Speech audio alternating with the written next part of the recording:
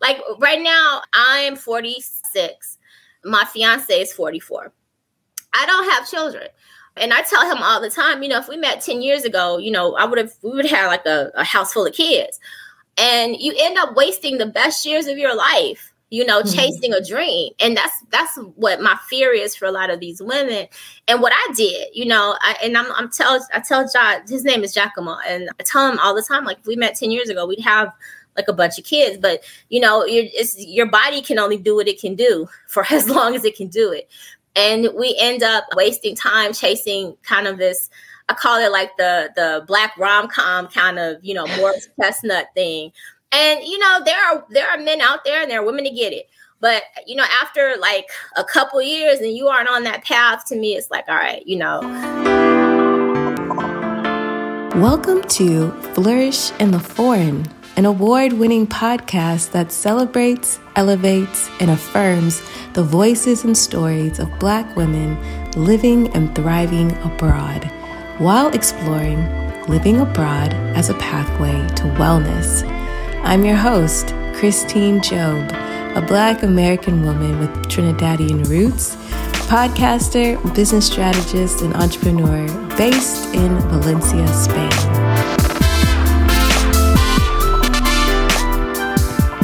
Hey everyone, welcome to Flourish in the Foreign. I'm Christine, your host. Thanks for tuning in. Appreciate y'all. For those of you who are not on the Flourish in the Foreign newsletter, you're missing out. You know why? Because I've announced that I am running the only live version of the Move Abroad with Intention course this year. And it kicks off on Saturday, August 5th. And also, it is currently 50% off. 50.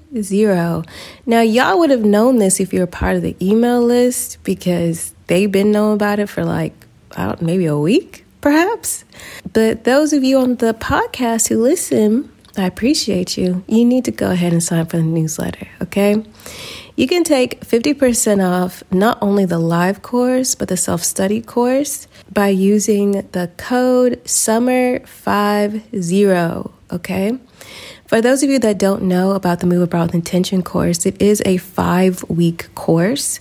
And we go through everything that you need to not only move abroad, but to thrive abroad. The course is really centered on sustainability and longevity, and to be able to use this move as a springboard into a life well lived. So in the course, we go from visioning and really getting clear about what you're wanting and expecting from this next chapter of your life to jobs, work, employment, professional sustainability. Then we go into money management. We also talk about what to take and what not to take, girl, because you don't need to take everything.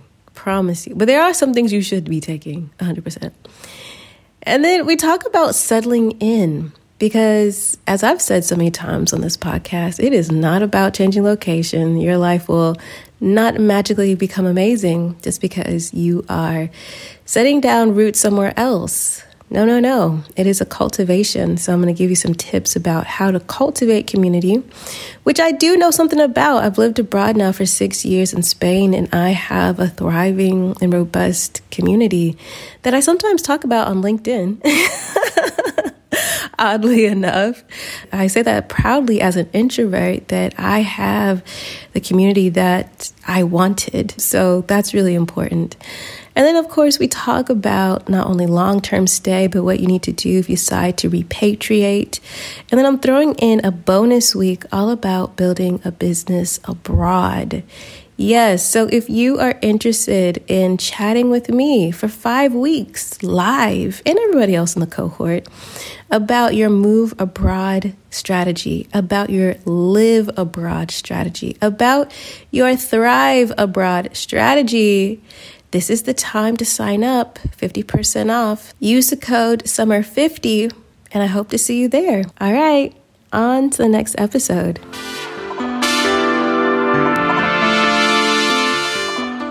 Season 4, Episode 19. Today's episode was the third and final live dating abroad discussion. This episode was not a panel. It just featured the lovely Latrice Williams, who is now Latrice Canas because she is a married woman. You may remember Latrice because she is a past podcast guest. Season 1, episode 41.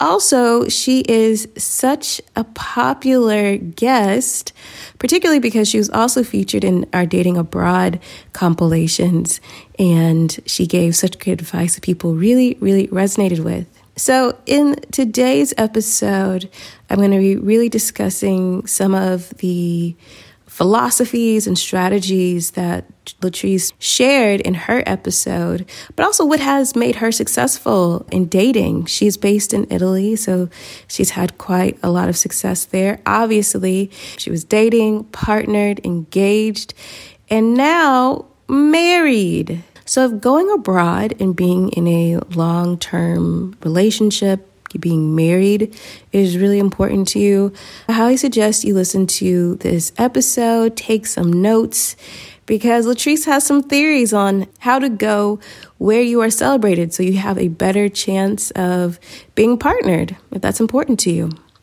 Now, you can watch this episode on the YouTube channel, Flourish So Foreign on YouTube. While you're there, make sure you're subscribed and the notifications are put on. Once we get to 1,000 subscribers, perhaps I will bring back our live panel discussions. Maybe we're talking about dating abroad, maybe we're talking about something else. Who knows? It is up to you. We will see. All right. Without further ado, let's get into this conversation with Latrice. Today, we have our third discussion in a series of dating abroad panels.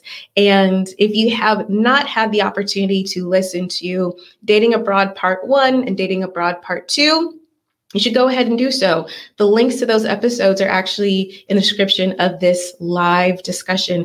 Today, we have, I think, probably the most anticipated guest, of this entire series. If you have been listening to the podcast, you know our guest, Latrice, who had a fantastic episode when she talked about her journey to moving to Rome and thriving in Rome, Italy.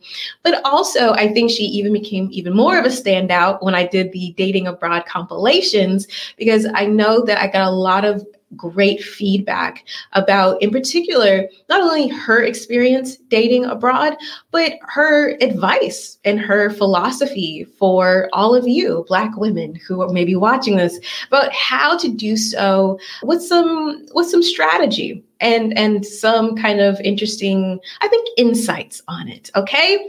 So without further ado, I'm going to bring our guest on. If you have any questions or any kind of comments, or you want to share your dating abroad journeys and stories or whatever, you can always do that by putting your comments in the comment box and we will get to it. I'm going to kick us off with some questions, but let me first bring our guest. Here we are. Hi. Latrice, how are you? Good. Good morning. Well, I'm in Chicago right now, so good morning. Oh, you're in Chicago. Okay, so Yeah. yes, it is good morning. Normally, we'd be on the same time zone because Rome and Spain, we share the same time zone here in Central Europe. Okay, so first things first, how are you, Latrice? I'm good. I'm really good. Awesome. Considering, this is a really odd time of life still, like we're in that panini still, so. I know. It's so strange, like trying to get back to living and thrive and traveling, and it's still being very much a pandemic out here. But let's get to it. Let's first start with, if you could, Latrice, maybe introduce yourself briefly to maybe people who haven't listened to your episode of the podcast. Let us know who you are. Okay. Well, my name is Latrice Williams. I am from Chicago originally. I'm actually back home for a bit with my fiance, and we're going to head back to Rome in a couple weeks. So I work in real estate sales and acquisitions. I've been doing that for different entities off and on for forever. So I work remotely, which is, I guess, kind of like the the holy grail of moving abroad. So it has really freed me to be able to kind of live as authentically as I mean, it gives me a lot of freedom, financially, and then also in terms of geography. So I'm doing that right now. And I just got engaged to an Italian Roman fiance now. It sounds so weird still to say that because it's still like, oh yeah, this guy. Well, congratulations. Yeah, thank you. I have to do this. Like, oh, where's the camera? Where's the camera? I'm trying to show the ring. Yes, here's the ring. Beautiful. I love it. So that's why people want to come to you, Latrice, because you got the ring. And let's be Beyonce, right? We're the same. That's cool. Let's get into it. A lot of people, dating abroad, as I said before, the dating abroad compilations of my podcast are two of the most popular episodes. And they're definitely the episodes I get probably the most consistent feedback. Like people keep on messaging me about dating abroad. So one of the things that I noticed, I'm from Chicago. I went to Clark in Atlanta. I did all the Black stuff, like, National Black MBA and the Urban League, the Metro Board. I went to all the events when the Kappas would throw something, when the AKAs would throw something. And I was just never able to really find and connect with someone that really wanted to authentically love me, and then that I felt the same about. And that doesn't mean you can't find somebody in those settings, but it's incredibly challenging. To me, and other women, and I'm all for the laws of attraction because you have to, say what you want. But at the same time, I think the laws of attraction have to be rooted in reality. And when I would do a lot of those events just out and about in, Black America, Black professional America, I didn't get a lot of traction. A lot of men I'm not their type. I'm dark skinned, I'm tall, I don't have a big butt. It just is what it is. I'm not the flavor. And I'm okay with that. I think one of the things that happened once I moved abroad and started dating other men and found myself in a space where I was very desirable was I let go of a lot of bitterness. I still see a lot of African-American carry this. And I think sometimes that'll manifest in like online comments when like a Black man marries a woman outside of his race. Then women sometimes will get, like, well, why is he with her? And to me, I'm like, you know what? If I knew you, I would come to your wedding and throw rice and, give you flowers. Because, I'm happy that you found love. But I don't see myself as competition, I think, for those types of, when a man chooses to do that, it's fine. I want everyone to be happy. So, but it just became lighter for me because I felt like, well, I'm happy. So why am I worried about somebody else finding their happiness too? And I think there's a freedom that comes with, having the ability to spend time romantically with, almost anybody you would want to. And you don't carry that burden of loneliness. And what I saw with a lot of the, what my experience was, and with a lot of my friends still in the US, everyone was like single. It didn't matter. I have friends who were like partners at law firms and doctors, and like they hit every professional milestone. Bank account just buckets of money in the bank, and they might have had their child already, or didn't want to have any more kids, or didn't want to have kids, or whatever. They had the property. They had every single box that they checked for themselves in terms of what they felt they wanted to have to be happy, but they were all single. Everyone was single. It was like ridiculous how many people, beautiful, quality, intelligent, witty, like every positive attribute you could place onto a woman. These women were still single. And it's ridiculous. And the reasons why I think are just, that's not really the topic of this. And I'm not that woman who's like, oh, Black men are horrible. I think Black men are amazing. African-American men are spectacular. I just don't think it's enough of them. Mm. And I think that, because of all the systemic racism and jail and drug sentencing and, homicide and all these other things, like they have their own battles. But I'm here to see Black women thrive. I understand their battles.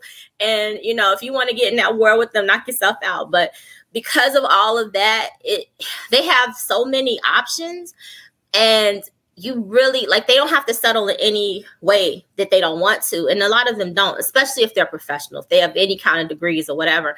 And that's fine. So to me, it's like, well, why would you continue to stay in this space where these men have absolutely no interest in being with you in a real situation? Or would you put yourself in a place where you're more likely to succeed? As my friend says, set yourself up for success.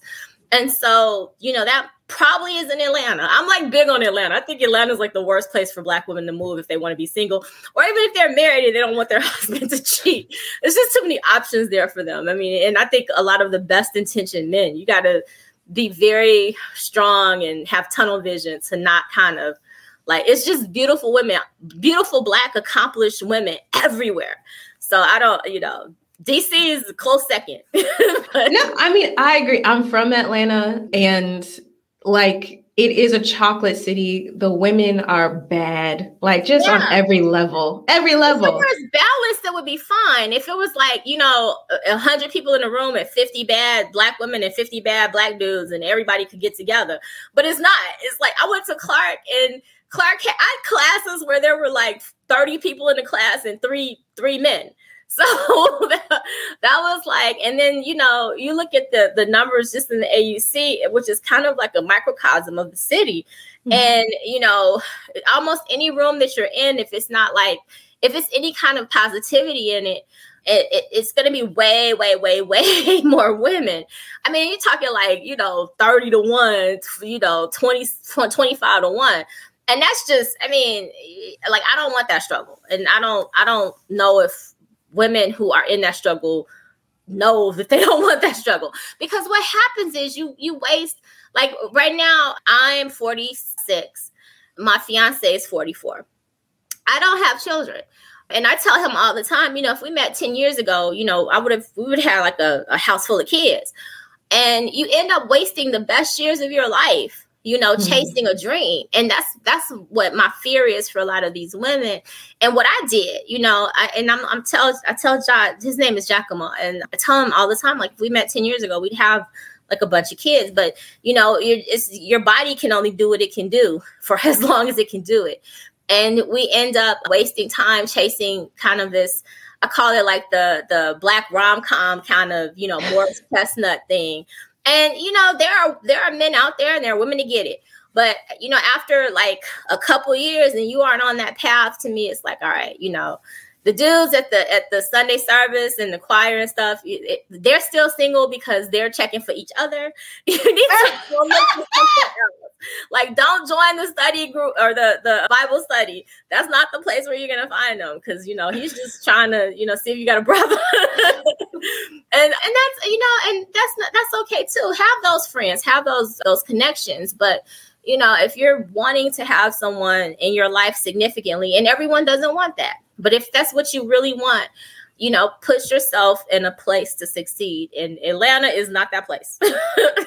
Yes. Okay. So there's so many things I want to talk to you about, because Latrice also, for those of you guys that don't know, she has a really amazing Facebook group.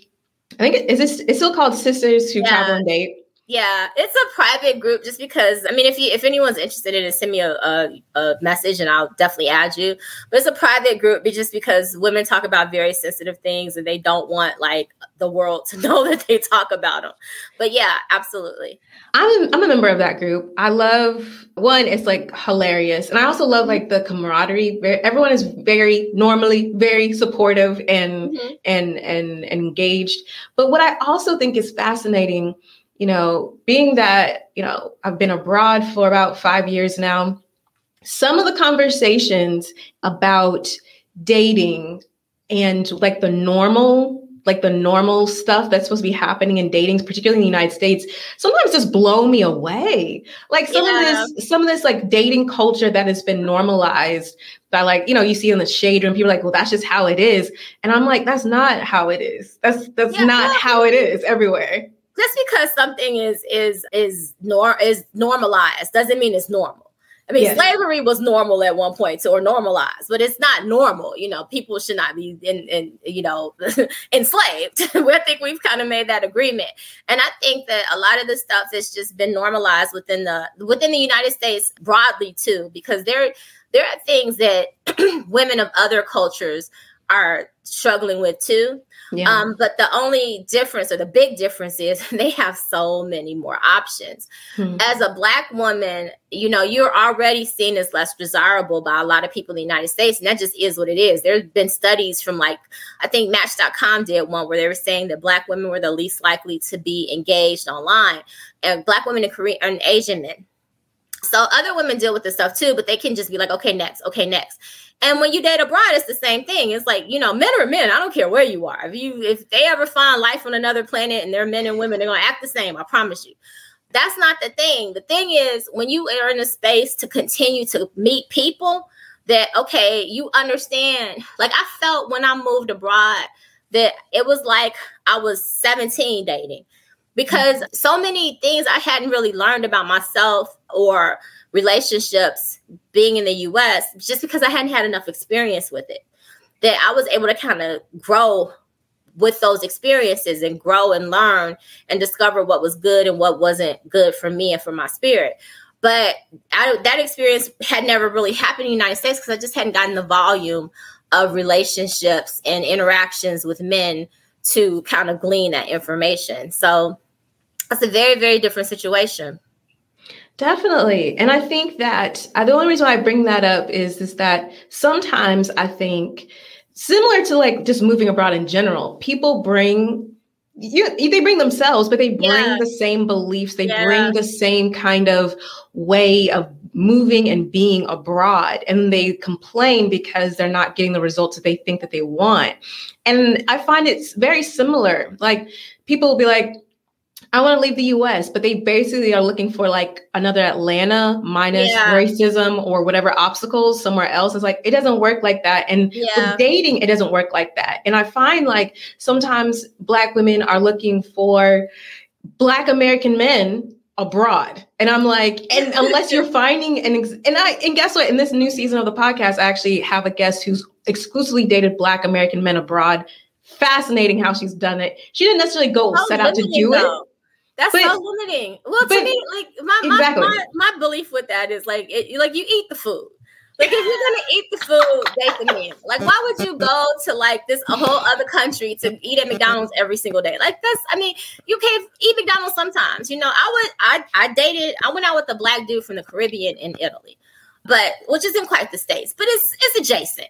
I'm not saying don't do that, but to only limit yourself to that is just, to me, silly. And honestly, I don't know what this woman's experience is, but generally when Black men are abroad, they're not looking for us. They could have met. That's true. Look, if a Black dude is 30 years old and he grew up in DC or he grew up in Detroit and he went to Howard, he has had a billion chances, especially if he's anywhere near attractive and anywhere near accomplished. He's had a billion chances to get a Black woman just like you, or better. And if he hasn't picked one by now, he's probably not looking for you today. That's my belief. So, I think that's just I think it's limiting, and it's setting yourself up for disappointment. And, I would never recommend that. I don't think you should only date Black men. I mean, if you're if you move to Kenya, that's just who you're going to come across. And there are so many Kenyan men that are African that you can only date Black men and be fine. But if you move to Thailand and you decide that you're only going to date Black American men, well, first of all, it's very, very, very, very, very few of them. And then secondly, they're not there for you. They're just I have this group, and I think my group is pretty mild. When you look at some of the men's groups, and a lot of them, I don't think Black women get caught up in. Black women tend to defend Black men a lot. Mm-hmm. Black American men, Black African men to an extent too, but they're not gonna. I don't think we're quick to be like, oh, I don't date. My dating life sucks because Black men or whatever. We don't do that. And a lot of the groups with the Black men, they'll tell you all the reasons that they don't like Black American women and why they want to go find a Filipino girl or whatever the thing is they feel like is going to bring them joy. So if you go, especially Asia and South America, those men are going there for those women. They are not going there for you. Now, if you happen to be in the military or something, and he's in the military, and you're both you meet a Black dude from Arkansas and you vibe, that's wonderful. It's beautiful. But if he specifically chose to move to like Colombia, he did not move there to meet a black girl from like Jackson, Mississippi. He could have met a black girl from Jackson, Mississippi 20 years ago. So yeah, people should do what makes them happy, but I wouldn't recommend that philosophy. It's very limiting. It is so limiting. And actually, I've spoken to a couple of Black women who are in Colombia, and they're like, no, the Black men are not checking for. No, they're only something else. Exactly. I'm not knocking that. I think one of the most beautiful things in life is when people know what they want. And when a man says to you, I know exactly what I want, and it is not you, that's freeing. Okay, go get that. Let me step out your way so you can go get what you want. What is problematic is when these dudes can't admit what they want, and then they drag a woman into their uncertainty. Don't let somebody play with your time like that. If he's clear that he's wanting something else, then let him go get it. And I think that was kind of one of the things that was so freeing to me. I'm like, whatever other men are interested in, if they're not interested in me, I don't take it personal. I'm not everyone's cup of tea. I'm not everyone's, cup of coffee, cup of water, whatever. Go get what you want. Let me go focus on the people who are interested in me and who would like to spend time with me and build a relationship with me, because that other stuff is a waste of my time. And I'm telling you, it's like there are very few things in this life, I think, that are truly finite, and time is the thing. You're not going to be young forever. You're not going to be beautiful or energetic or healthy forever. And you have to take advantage of those years and of that time and spend that finding and being with someone that's going to help you grow and you help them grow. A real true relationship, if that's what you want, a real true relationship. And, dating in Los Angeles for 20 years is not going to get you there. It's just not. I've heard horrible things about dating in LA. I've heard horrible things about it. Beautiful, like 6'3", models that are like blonde and blue eyes have horrible dating stories in Los Angeles. If you're just a regular sister from like Connecticut, you're going to struggle. So this is what I want to get to now, because just like living abroad, I tell people you need to move abroad with intention. You need to have an idea. I tell people all the time, don't get fixated on a place, because then especially if you go on vacation, because vacationing someplace is completely different than actually living in a place. Yeah, sure. And you need to find a place that's actually going to support you thriving. And so Paris might be super lovely and you may visit all the time, but it may not actually be the place that's conducive for your happiness. In the same vein, you got to be honest. If partnering in the next year, 3 years or whatever is super important to you, then you need to allow that and what that looks like to you to lead the way for your destination. Again, it may not be Paris. It may not be a place you necessarily consider, but it might be a place that you actually thrive. So go ahead. Well, I've posted this in like kind of Black Sit or some of the groups where people are looking at moving abroad. And, they're always like, well, what's cheap and what's the weather? And, and those are fair things to be concerned about, of course. But come on. You want to know, like, can you, financially afford to be there? But I'm always like, are you single? Are you looking to date? And who are you? Because most Black men, they're not really checking for Europe. European women aren't as interested in them. I mean, they're interested in them, but they're not like, they're going to struggle with them the same way they would have with the American woman, because the income disparity isn't there. And it just is what it is. When when Black American men move to a lot of places in South America or Southeast Asia, the economies are really bad. Between that and kind of the global image of African American men and the stereotypes that are associated with them, they do really well in those environments. They have really beautiful women that are absolutely interested in them and committed and dedicated and blah, blah, blah. And to me, that's fine. That's what they are looking for. So when you see a Black man comment and he says, man, I love, Bogota. Okay. I'm telling you, you're not going to like Bogota like he likes Bogota. His experience there is different. For Black women, I think some of the best places for us to be if you're looking to date is definitely most of the countries in Europe. The history of racism in the United States has really made African American women seem like we're not desirable. And even I think that is changing a little bit more. And, you see it in media, you see it in younger relationships. But historically, clearly they've been attracted to us or there would be no light-skinned people in America. So like a whole lot of Black women were raped at some point to make all these light-skinned people. So the attraction, whatever depravity it was wrapped in, has been there. But, you know, to actually get a man of a different race, or even a lot of Black men, you know, they're hung up on kind of, you know, shade and stuff like that. And being dark skinned, I mean, it just is what it is. A lot fewer Black men were interested in me. You know, they were just like, wow, you know, you're interesting, you're cool, but, you know, I want my kids to pass the paper bag test. So you're not the woman to help them do that. And, you know, and that's fair. But then when you step outside the United States, and I think specifically for Europe, and I'm making a sweeping generalization because every country in Europe is different. But for the most part, they don't have the history. So there's absolutely racism all over the world. And you go to Africa, it's colorism, and then it's classism. So there's always some separation. There's not this utopic place where everyone's just like singing Kumbaya and no one's disparaging somebody else for something beyond their character. It just does not exist. People need to get that out of their head. It's like, I think it's degrees of racism. And the racism in the United States is institutionalized. It's in, you know, it's in housing, it's in employment law, it's in, you know, education, it's in all of these things. But in Europe, it's not that I think Europeans were just like, oh, we love Black people. There were never enough Black people in those countries to make their disenfranchisement law. And so because of that, you know, there's nothing that's systemically holding you from this, that, or the third. Not that, you know, there are Africans, people of African descent will totally be like, I hate Europe because, you know, that I get treated badly. But when you're African American, people will see me and think I'm Nigerian, and I open my mouth and they're like, oh, you're from the States. And they'll completely change. It's like a switch. They're like, oh, you're American, you know, you're cool. But it's a kind of different vibe, and putting yourself into that situation, I think as a Black woman, sets you up for more success, because you don't have those institutional barriers. And then people don't have as many of, I think, the preconceived notions that people in the US have about Black Americans.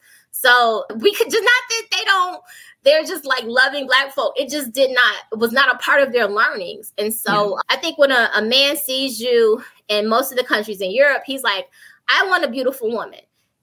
Or I want, you know, a brilliant woman, or I want a really tall woman. And I think they're more likely to put your race as like, you know, like when in the States, how white people be like, well, she's a brunette or she's a blonde.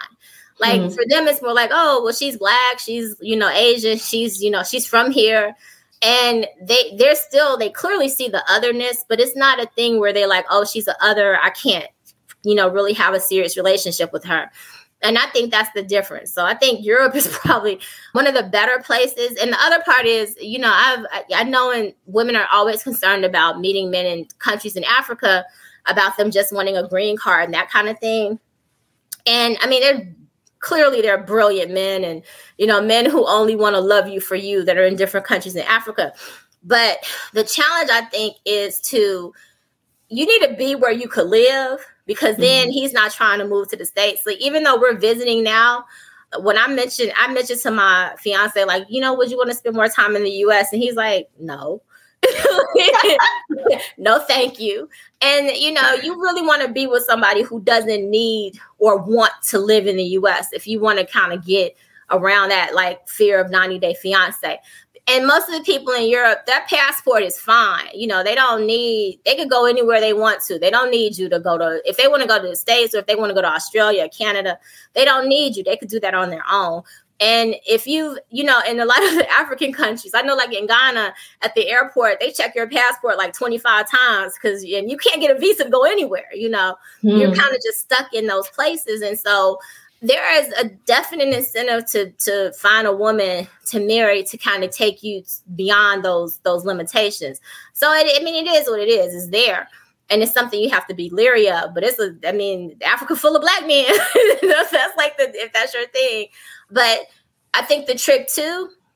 So people, you know, in the United States, it really did a number on us when it comes to race, because we're like, oh, well, we're all Black. But that's not how everyone, and you get to different countries in Africa, they're like, no, I'm Ghanaian, I'm Nigerian, I'm Kenyan, I'm Eritrean. You're American. You know, we're completely different. And then if you want to date them, like if you want to date a doctor, You know, he's like, well, no, if I'm a doctor in Kenya, I'm supposed to marry a woman of a certain class that's Kenyan. So they're not really, you know, there are always exceptions. But I think a lot of women are misguided thinking that, you know, because we have this, I think, because America's treated us so badly, we have this kind of fantasy of being welcomed back into Africa, into the motherland. And, you know, and there are definitely people who embrace us. I'm not saying that they don't. But you're still, you're just as much of an other in most of the countries in Africa as you are in Europe, you know. So I don't want folks to get that twisted. That's so true. If you meet a man there and he's of a higher or similar class, he's probably, you know, having family expectations to stay within his country. Like if he's Nigerian, he's not expected to marry a woman from Rwanda. He's expected to marry a woman from Nigeria if he's of a certain class. So, you know, you kind of got to understand, I think, how all of that plays together, because the United States has us just thinking about race. In other parts of the world, they don't see it necessarily the same way. But on the flip side, I have a friend in Rome who was dating a Black woman her parents are from the Congo, but she was raised in Rome. She looks like me. Like she's a very similar look. And so I'm like, oh, so she's from the Congo. He's like, no, she's Italian. And I'm like, but she, you know, she wear weaves and stuff. He's like, no, she's Italian. I mean, he's like, no, she's not just Italian. She's Roman, because, you know, she has a Roman accent. And for him, it's you know, the race is there. He's not blind, but culturally, she's Italian. Her language is Roman. And so you won't hear that in America so much, you know, and I'll tell my boyfriend or my fiance, I'll tell him that, you know, even though he, you know, he speaks English well, but he has a really strong accent, people are going to embrace him before they're going to embrace me because he's white. You know, even though my ancestors been here for centuries, you know, and I'm American and I went to school here and everything. But as a European, people see him, another white American will see him as more of you know, deserving of Americanness than me. And I don't see that in Europe as much. It's more like, well, if he's, I know I can't speak for every country, but they're like, if you're born in Germany and, you know, even wherever your parents are from, you're German, you know, and we don't do that so much here. So.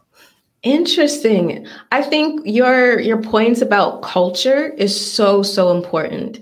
I think people, again, kind of fling themselves abroad and they think about, is it sunny? Does it have a beach? Is it cheap? Whatever that means. And look, people, you know, the UK has beaches.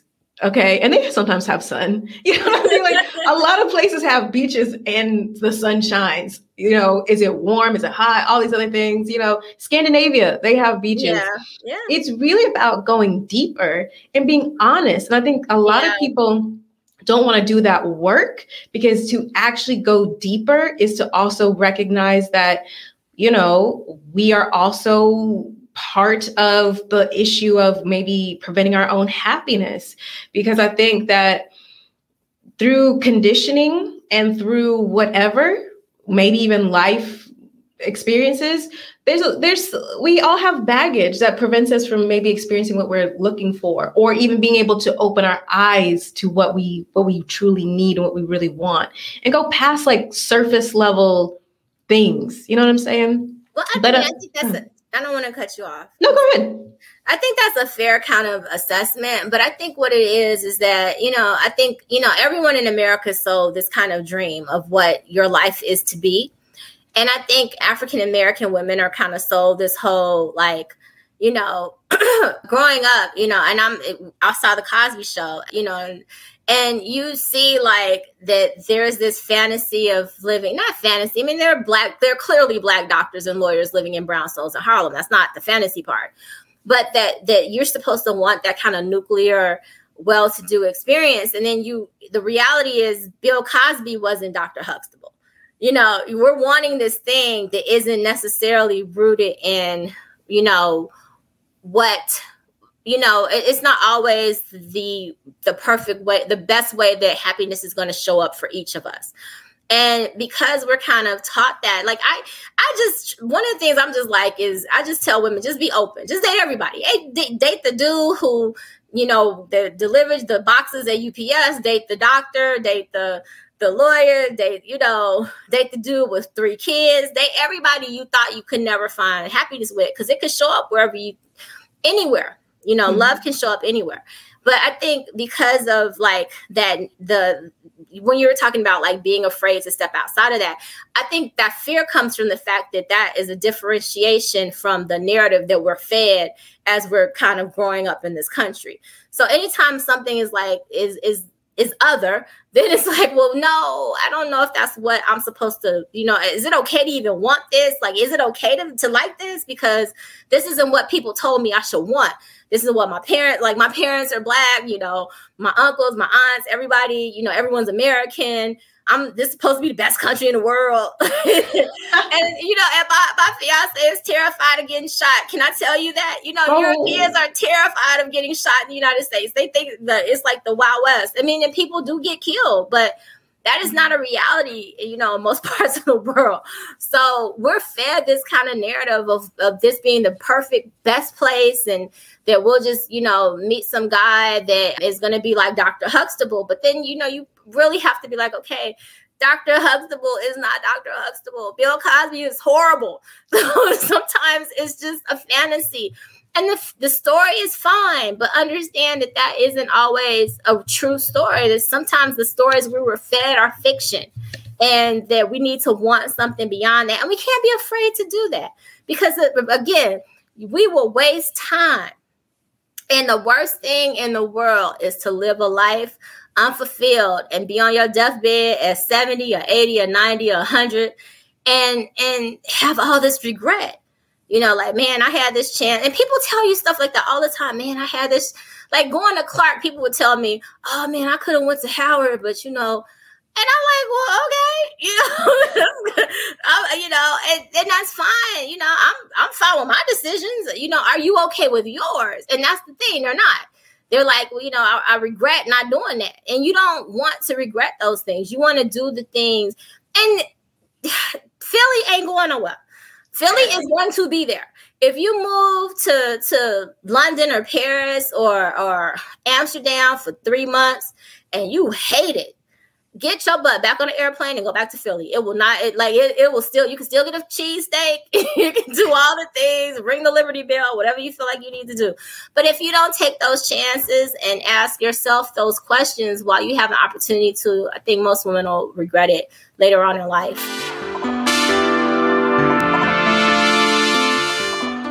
Hey everyone, I hope you're enjoying this episode of Flourish in the Foreign. And if you are, be sure to support this podcast by going to buymeacoffee.com/flourishforeign and buying me a coffee. You can also write a review of the podcast on Apple Podcasts, Podchaser, and anywhere else you listen to the show. Thank you so much for listening and supporting. Now, back to the episode.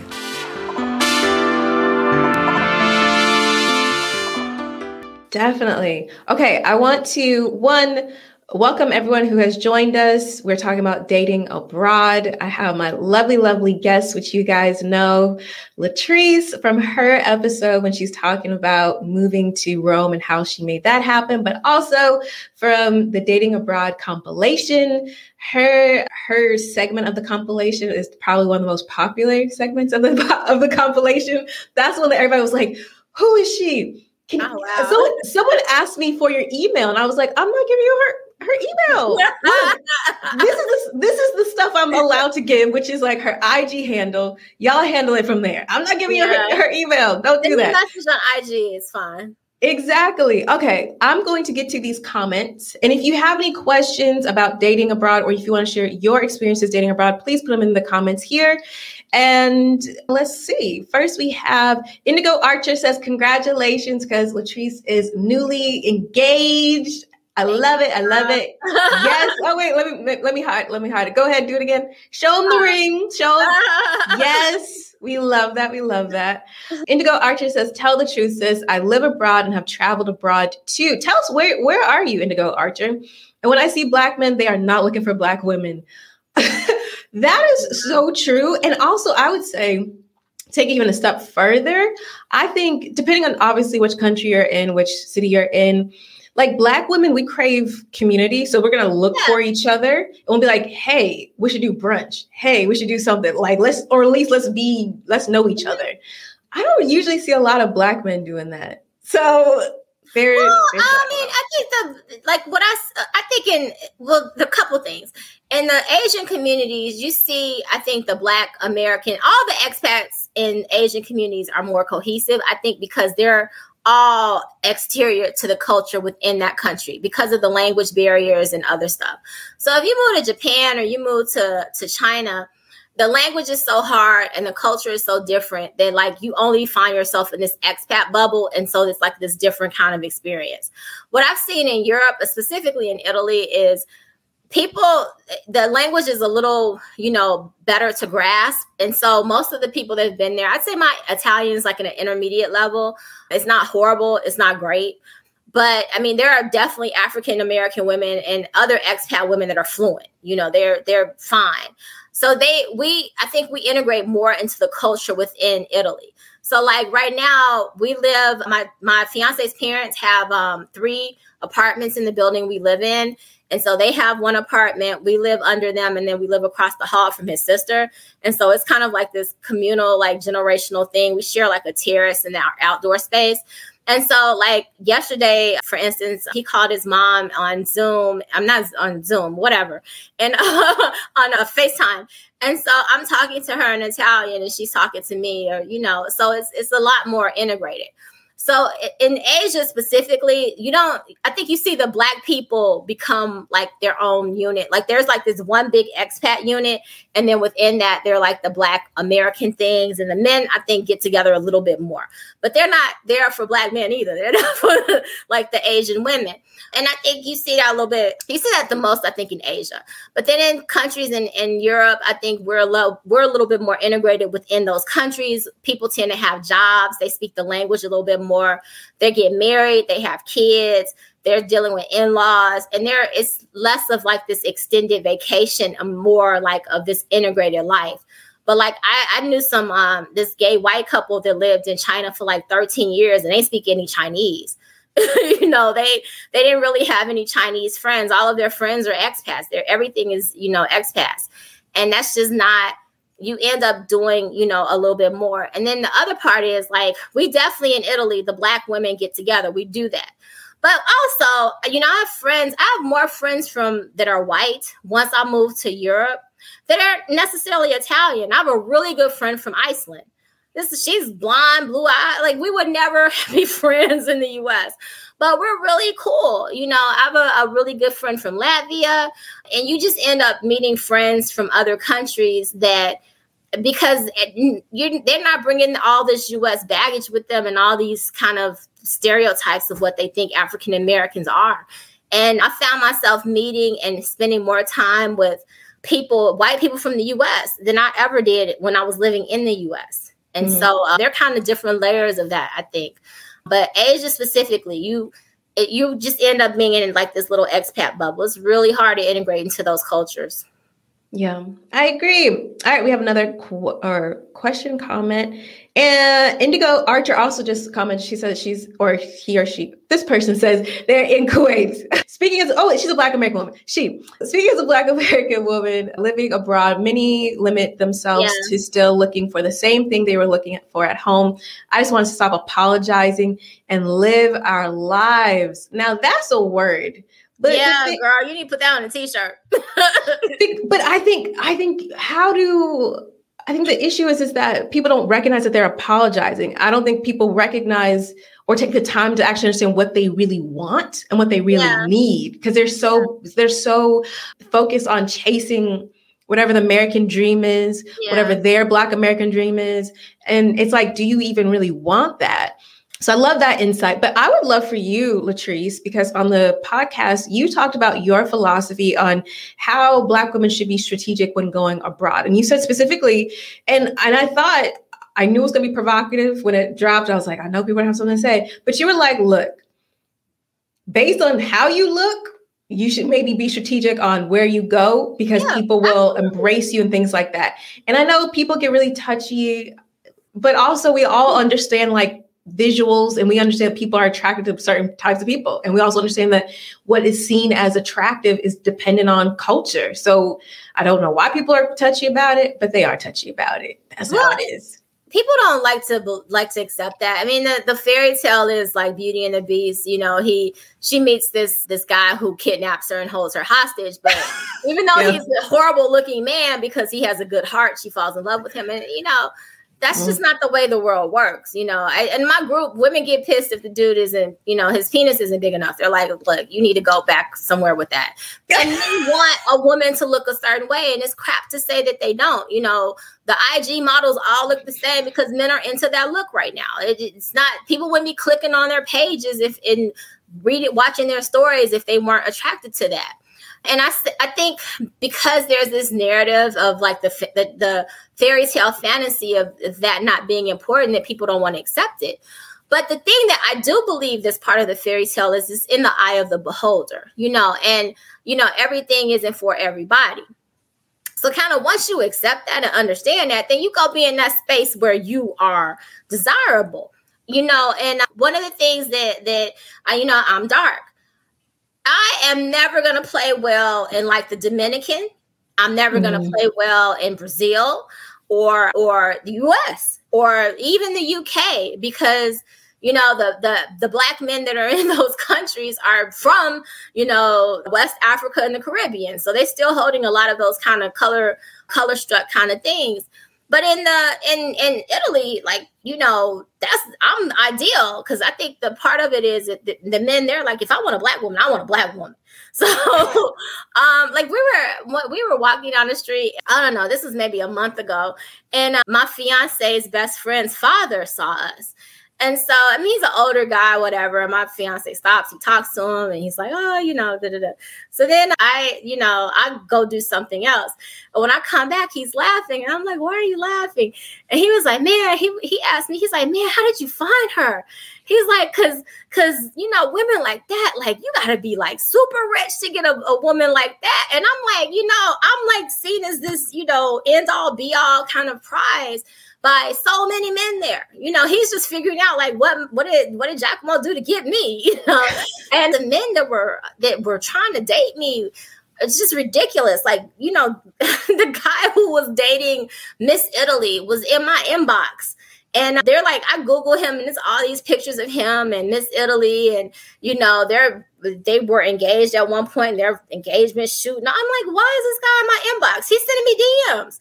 Like, so all these like kinds of, you know, just over the top men were definitely feeling me. Those experiences did not happen in the United States. Like, one of the cast members from Big Brother Rome, I'm in the park with my dog, and he, you know, he's in the park with his dog, and he starts talking to me. He's like, yeah, you know, we should hang out, ask me for my number and stuff. You know, no, like, people like that just never were like trying to check for me in Chicago or in Atlanta or whatever. So the caliber of the men that I was meeting was just ridiculous. And so I was trying to put myself in a room where there were lots of different types of men interested in me. Now, because I'm dark and I have a certain look. Now, if you're a light-skinned black woman and you like, I love black men, go to South Africa. You know, go to Kenya. Black men in Africa like light-skinned women.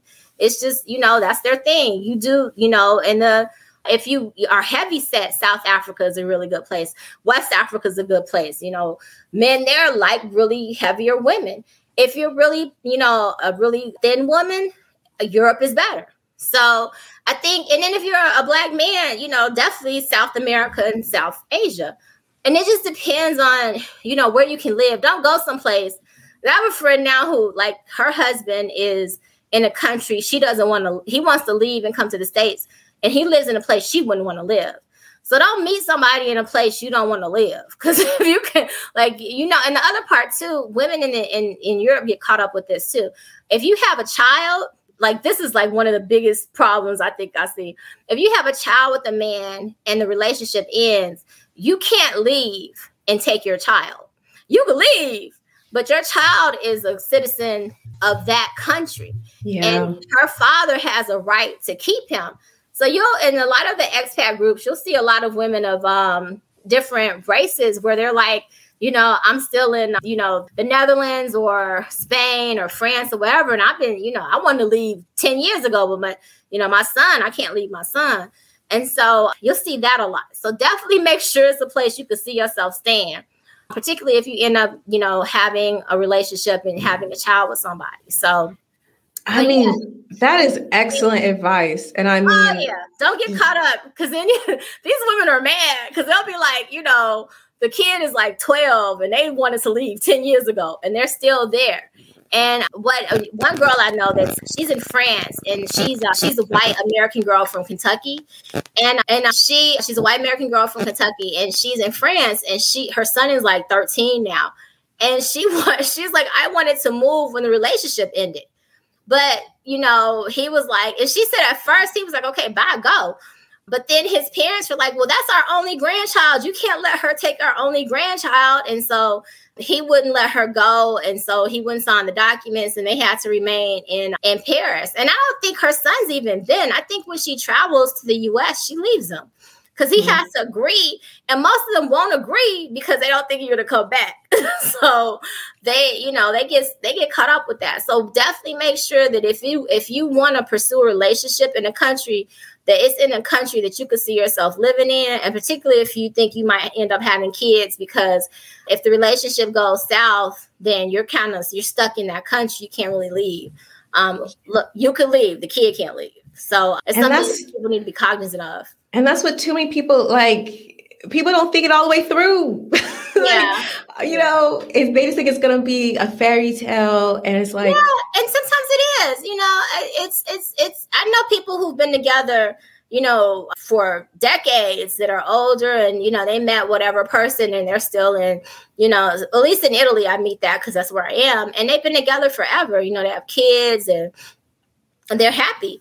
But I mean, relationships end sometimes. And so when that happens, if you have a kid, and you just need to know what the law is, and you probably will not be able to take your child out of that country without his consent, which he may or may not give. Definitely.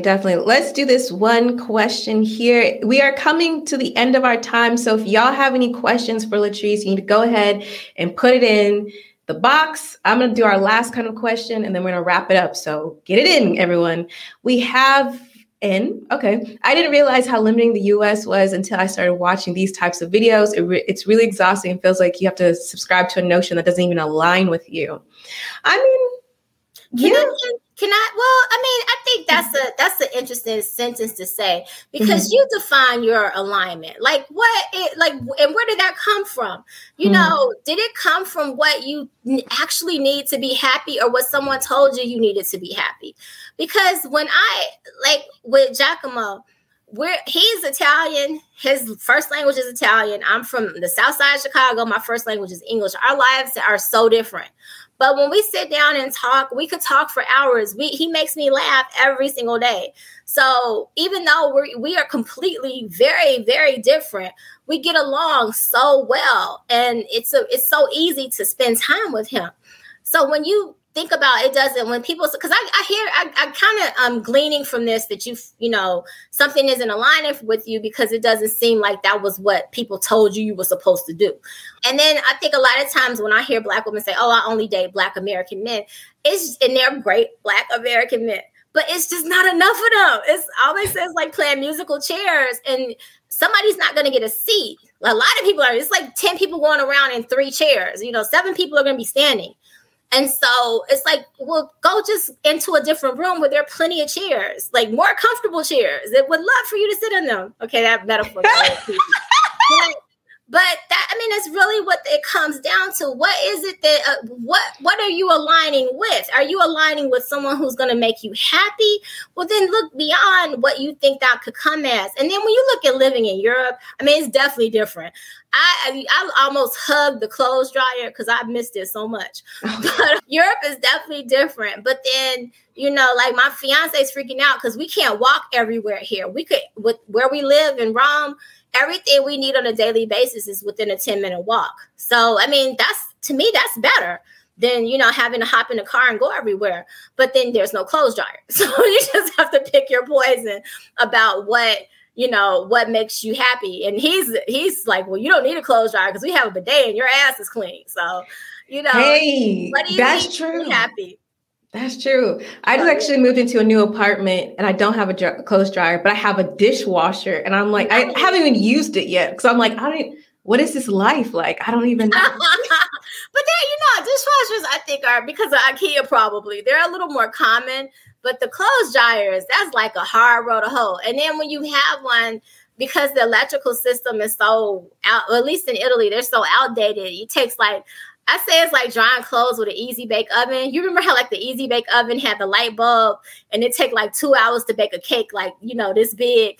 But then like with the clothes dryer, it's taking 3 hours to dry your clothes with like, just a bunch of light bulbs. That's the thing. And then with energy prices. Yeah, it's definitely a different experience. Just put it outside. Okay, so as we wrap up, I would love for you to give us some advice for dating abroad. Because also in your episode, you talked about how you did feel like you didn't have the experience dating at first. And so you went out there and you did the reps, basically. You're like, I need to get the reps in so that I know who I am as I'm dating, but also what I'm really looking for. And so for perhaps anyone who's listening and watching who doesn't have that experience, or maybe they just have a bad taste in their mouth and they're just, how do you go about dating abroad? And I'm going to say even more specifically for partnership, like how do you, maybe is it like how you format your profile? Is it how you dress, your pictures? Is it how you present?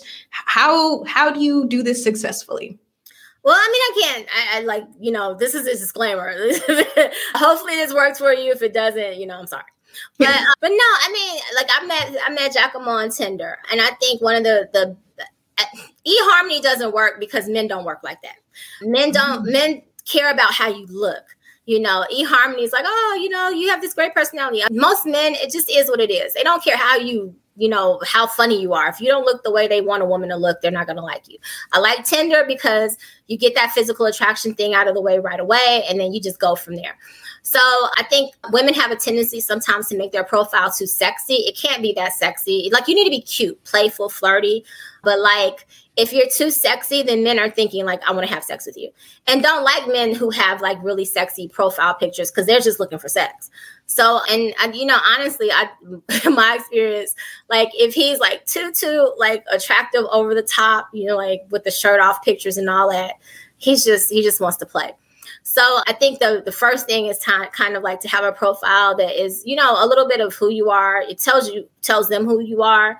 And what you're looking for. But don't be bitter. Don't be angry. Don't be like, oh, men are horrible and you better not be horrible. Just be like, hey, I'm this person and I'm looking for, something that could be just like, we can hang out and maybe just have some coffee or we could see what happens and just kind of leave it something like that. Something pretty generic, but leading.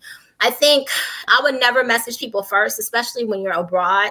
And there are women that disagree, but my belief is if a man can't take 2 seconds to say hi on a dating app, like that is the lowest investment possible. If he can't do that, then like, what kind of boyfriend will he be? What kind of person will he be to date? Because he's already not trying to put forth any effort. So I would only respond to messages, never first messages. And of those, the ones that have the most kind of engaging things, I would never talk to anybody probably longer than a week without meeting them in person. You can have amazing chemistry with somebody and over the phone or virtually or whatever, but then you have to actually meet them. And there are people that I would have great chemistry with on the phone, but then actually we sit down and talk and I didn't like them or vice versa. I know a lot of women like to do dinner dates, and dinner dates are fine too. I actually started to like coffee dates just because if I didn't like somebody, I didn't want to invest a lot of time into getting to know somebody. So these are my two kind of things. So I have a Felice Weaver who does Black Girl Travel. She kind of has this, her theory is more that if you spend a lot of time talking to somebody over the phone and you vet them over the phone, and then when you meet, you have a nice dinner and he spends some decent money, which is solid because you spend a lot of time vetting him over the phone. But I still don't like to spend that much time on the phone because then if they, if they're cool over the phone, but then you're not physically attracted to them in person, it could be a problem. So what I like to do is, okay, we talk for a little bit. You seem relatively interesting. We'll meet for coffee. And I like coffee dates because every day I was taking my dog to the park. And so I would meet them in a coffee shop right in front of the park. So I didn't have to have my day go any different from how it would typically go. So it was like, to me, minimal investment. And then if it went great, then we could do something later. And if it didn't, then, I didn't lose anything, because it got to be like, so many men were asking me out. Going out to dinner is like a whole thing. And my time is valuable to me, more so than food. like I'd rather sit at home and watch Netflix than be on a date with somebody I'm not interested in. And so like, I wouldn't have to, do the hair and the makeup and find an outfit and put on some heels. I could just like go to the park and keep it really low. I like daytime dates too, because no one's pressuring you for sex if they got to go to work or, they got to get back to the office or whatever. They're just like, it keeps it really PG. When you have dinner with somebody, men are going to men. And they're going to, a lot of times they're going to try to push to, take you to like, well, can I, come over? Can you come over? All that kind of stuff. No. So I actually got to really like the early dates, but this is in Europe. This isn't like in the States, because in the States stuff is different, but in Europe, for me, it was fine. And then if it went well, then you have like a real kind of date. So I actually enjoyed that. But at the same time, a lot can be said for doing the dinners as a first date too. And like what she would say is, if you were in the middle of a dinner and it just sucked, she'd just get up and leave. so that's an option too. But I mean, it still was me wasting an outfit, doing my hair, doing makeup. Now I got to take a taxi back from the restaurant or whatever. So it just depends on what you're doing. But the biggest thing, the first step, is just putting yourself in that space. If you're a heavyset girl and you go to Ghana, a lot of men are going to be interested in you. They're probably going to stop you walking down the street. You're just going to meet a lot of different people. And so you'll have so many options that you got to be more strategic, just because you don't have time to date everybody. And that's really what it came down to in Italy. We used to joke because we could do like 2 a days, where we could have like a date for, lunch, and a date for dinner, and a date for coffee, and a date for dinner. Like it was just, it can get overwhelming so much. So you get so much attention. So then it's like, okay, who do I want to spend time with? But that's a good place to be in, as opposed to, I really want to go out with somebody. It's been 3 months. It's been 4 months. Like that, unless you just take your head and bury it in the sand, that is like impossible if you're a Black woman living in most places in Europe. Now, other countries, again, Asia and Central America is a little bit different. But and even Africa, you will probably have a good dating experience in most of the countries there. But, it's more so than the United States. So you can be definitely strategic about it and, just figure out like what is the best use of my time and is the best way to kind of spend time with people that are interested in me. I love that. We have one last comment from Doc Mari, who just she wanted to congratulate you. Your ring is beautiful. Thank you. Looking like an infinity stone. Okay. I love that. Thank you. I'm happy. We're happy. Latrice, I could talk to you all day because I think you have such great insight. And I think that your insight, one, comes from experience and it comes from compassion. And I think sometimes in the dating space in general, people give out advice just from, I don't know from where, but also sometimes the advice can be like demeaning and like weird and strange. Samuel, stop that. Like, don't listen to that dude. That dude is the worst. Like, don't listen to Black men tell you anything about like, just stop. Because most of those men are coming from a place that's self-serving, either financially or they want Black women to date from a place that empowers Black men, not that empowers Black women. Like, don't listen to them, please. Listen to a self-help or, read The Secret again or something like that. But do not listen to Kevin Samuels or anybody around that. Like, just stop. Exactly. Well, Latrice, we're waiting for you to write a book, put out some kind of program. Look, I know you're busy. You're planning a wedding. You got your whole business. But it's so much work. If you're looking for another business to go into, dating abroad and coaching Black women dating abroad, that is a niche for you. And I can finally give people out of my DMs and give them to you. Absolutely. I'm open to different things. I think the biggest thing with African-American women, excuse me, honestly, it's just kind of getting out of our own way and getting out of our head. The geography part is the easiest. I mean, it's really easy. But I mean, but changing that mindset of like what the young lady said before of, what did she say? Of seeing myself in a way other than, what was her wording, other than what I saw as being a line for myself or something like that. And I'm like, but who told you what was a line to you? Girl, if you listening to your pastor and he probably sleeping with half the boys in the choir, like, don't listen to them. This is what it is, because these patriarchal kind of constructs come from a place of keeping Black women in a space of servitude and unhappiness. Because if you're happy, then, you're making a lot more kind of proactive decisions and you're having a lot more self-determination.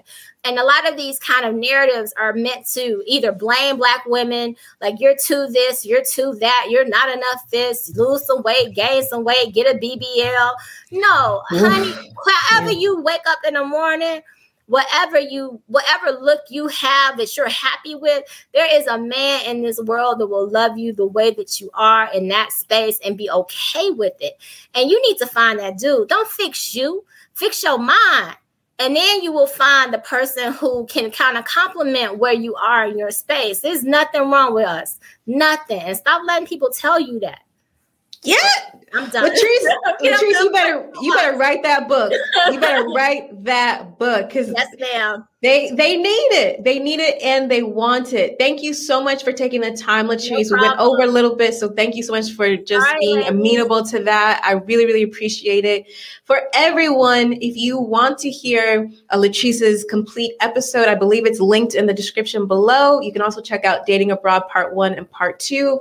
If you guys want more content like this, you have to let me know. If not, I'll just do whatever I want to do. So y'all have to let me know if that's what you want. Put it in the comments here now or on replay.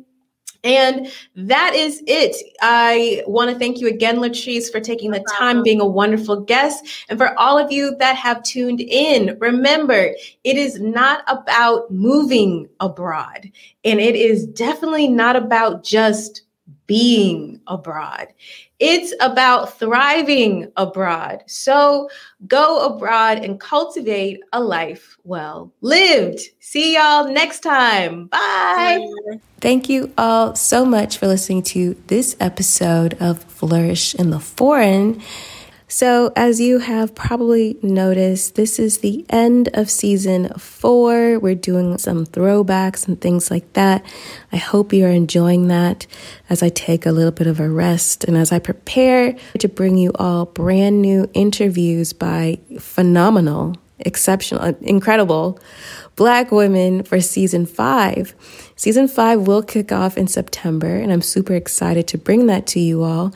But also, please remember that this is a solo indie podcast, which means that I am not a part of a network. And I am the producer, creator, host, editor, and everything of this podcast.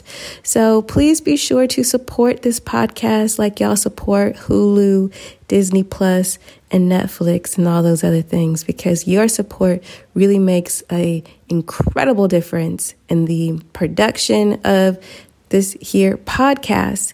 Because y'all know, Flourish in the Foreign is a labor of love, but labor nonetheless. So please be sure to support the podcast. You can do so by going to buymeacoffee.com/flourishforeign and buying me a coffee, or purchasing some podcast equipment or software that actually helps make this podcast run. I'd appreciate that. Also, be sure to subscribe to the Flourish in the Foreign YouTube channel. Flourish in the Foreign, simple enough. Make sure you're following the podcast on Facebook and on Instagram at Flourish Foreign. And of course, check out all of the resources on the website, flourishintheforeign.com. We have new blog posts, we have show notes, and we have resources to help you move, live, and thrive abroad. That is how you can support this here podcast. And of course, be sure to write a review if you have not, and share the podcast with all of your friends, all of your family members, and the colleagues that you like. We'll keep it to the ones that you like today. but really you should share with everyone. And as always, big thanks to Zachary Higgs, who produced the music of this here podcast. Remember, it's not about moving abroad. It's not about being abroad. It's about flourishing abroad. So go abroad and cultivate a life well lived. See you next time.